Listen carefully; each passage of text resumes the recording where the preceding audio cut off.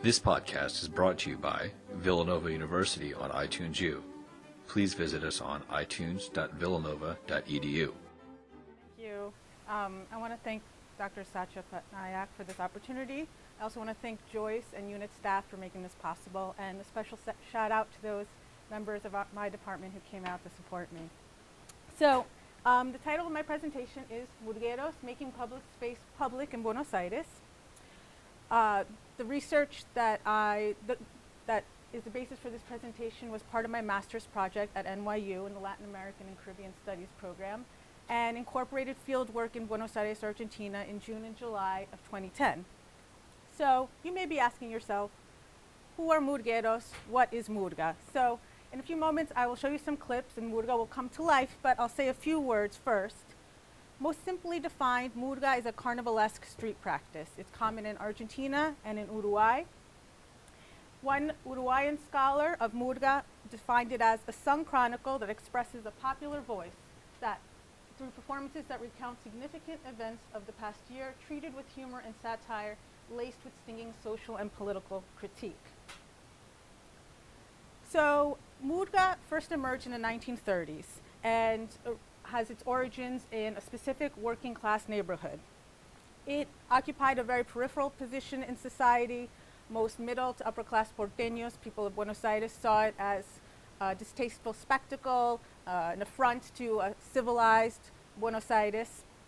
And over time, especially dictatorships in 55, 66, and the most recent in 76, really decreased public space available for Murga performances, and by the late 70s, Murga was considered an artifact of the past until the 1990s.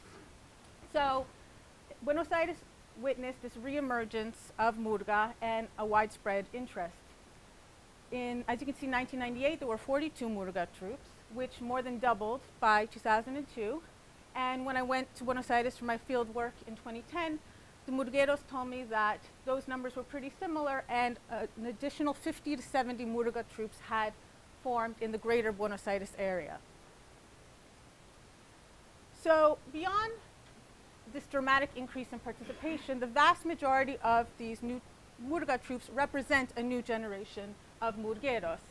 So they have selectively reappropriated aspects of traditional Murga and made it their own. Some of the ways that they have done this is by bringing innovations in an aesthetic terms, by incorporating other artistic expressions like theater, by having more direct critique versus a more masked satirical humor, by organizing themselves in a horizontal way and having consensus-based decision-making versus having designated artistic or logistical directors, and having a more hierarchical structure, as was common in traditional Murga troupes.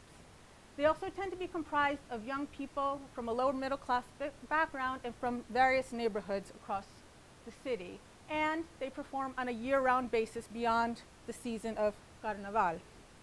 So the traditional Murga troupes that I referred to from the 1930s to 1970s have also reemerged. And interestingly, now they receive an unprecedented level of public acceptance and institutional support. Through the combined efforts of older and newer Murgueros, in 1996, they organized a march, and by 1997, the city of Buenos Aires deemed Murga and all carnival festivities cultural patrimony. So it's mostly these traditional Murga troupes that are featured in these official circuits of Carnaval. So my fieldwork focused on a case study of a Murga troupe called Cachengue y Sudor. They're a good representative of this newer generation of Murgueros. They encompass all those characteristics that I just described. They're in their 18th year, which is actually a marker of longevity within this cohort of newer Murgueros. So my fieldwork included basing an ethnographic study, observation of their performances, rehearsals, meetings, social gatherings, in-depth semi-structured interviews, and lots of conversations, and an analysis of song lyrics from about 10-year span. So ultimately, my research was divided into two general findings. One that has to do with the doing or the performing of Murga in public space, and the other that has to do with the experience of being in a murga troupe. For today's purposes, I'm mostly going to focus on the doing of murga with this question in mind. Is there a relationship between the rebirth, reinvention, and proliferation of murga and the transformation of urban public spaces and neighborhoods in a neoliberal Buenos Aires? So we'll, through the course of this presentation, start to unpack parts of that question. So, as promised, I have 3 short excerpts of performances by Cacheng and Sudor when I was in Buenos Aires. And I invite you to ask yourself the following questions. What do you observe about how the Murgueros occupy public space? How do they present themselves? How do they move and dance? And how do they interact with the audience? So Villa Lugano is a neighborhood in Buenos Aires, and I'll let you watch.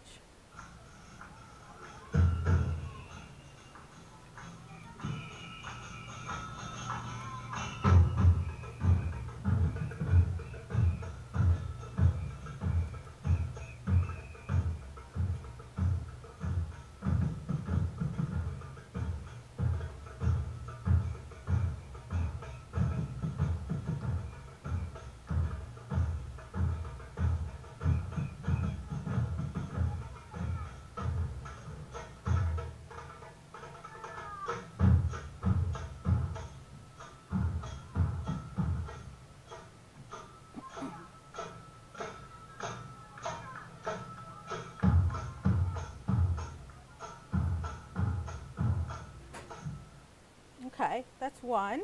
That was a daytime performance, of course. This one was a performance that took place at night, as you can see, in another neighborhood called Buenos. And in this one, they'll be singing, and so pay attention to how they do that.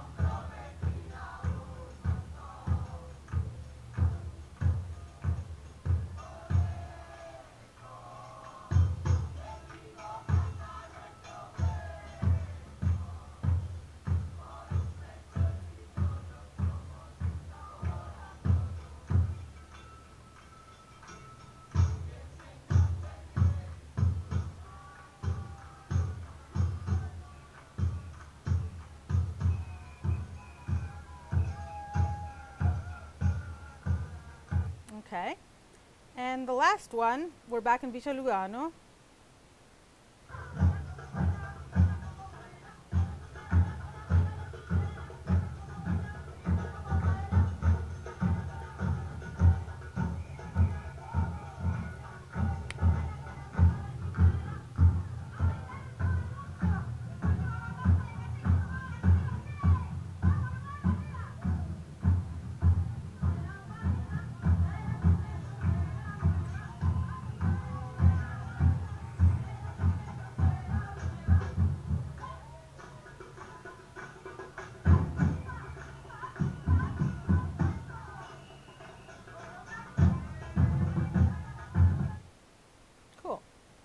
Okay, so any feedback, any insights people want to share about what they observed about the Murgueros, how they are dressed, how they occupy public space? Any initial thoughts? Don't be shy. Do they look happy or sad? Yes? It's very joyful and also affectionate. Like you see different Murgueros like playing affection with each other, hugging. Absolutely. Each other. Absolutely. Excellent observation. Any other ones? Yeah.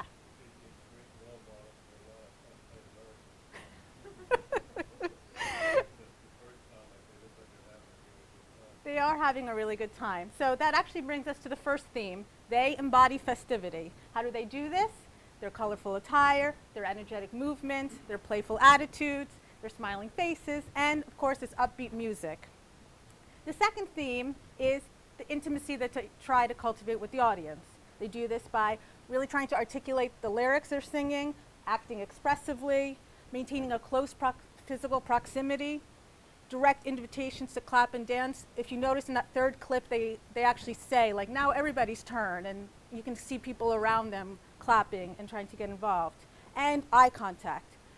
One of the Murgueras really touched on this issue of the eye contact. We try to have a two-way interaction with the public through eye contact and by being really conscientious of their presence. What separates us is something imaginary, and something really special happens between us and the public. We try to break down barriers because most things are one way, like TV. People are used to being on the other side, and it's difficult to overcome such habits. It can even be hard for some people to maintain eye contact with us.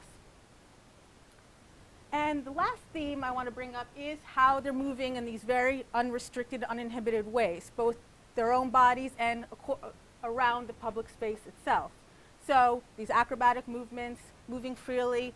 In that second clip, I mean, they're occupying 3 lanes of a major avenue. When I was there, you know, cars were honking, and it was like, but they were there. So one Murguera touched on this.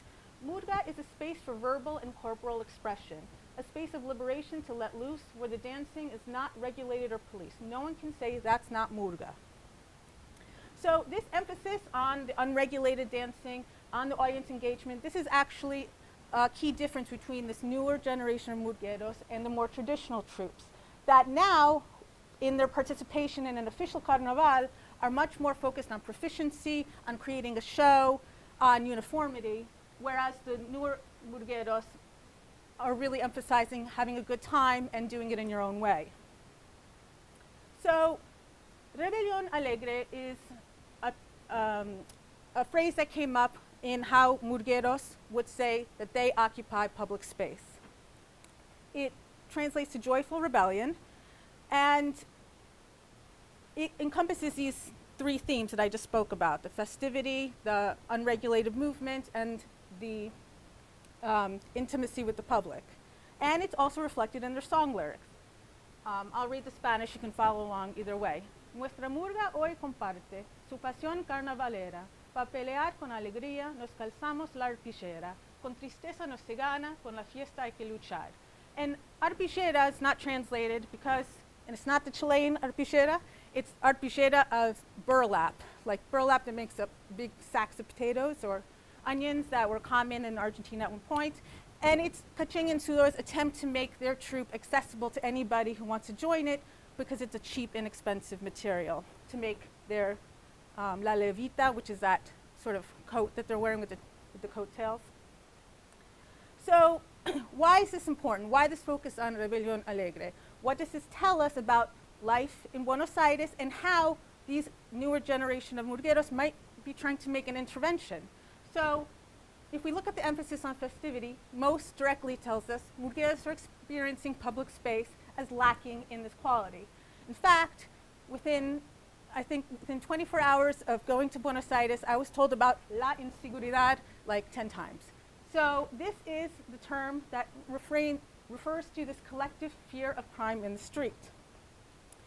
Like one of the Murgueras said, everyone talks about la inseguridad all of the time, everywhere, that you aren't supposed to go out on the street, especially at night, and that you shouldn't carry anything with you because you'll get robbed.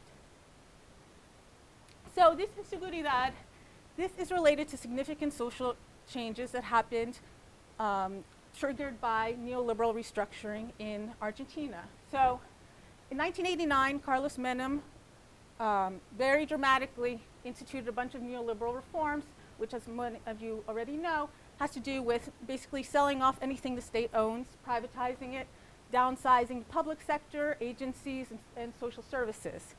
So in the wake of all that, there were a couple of things that emerged.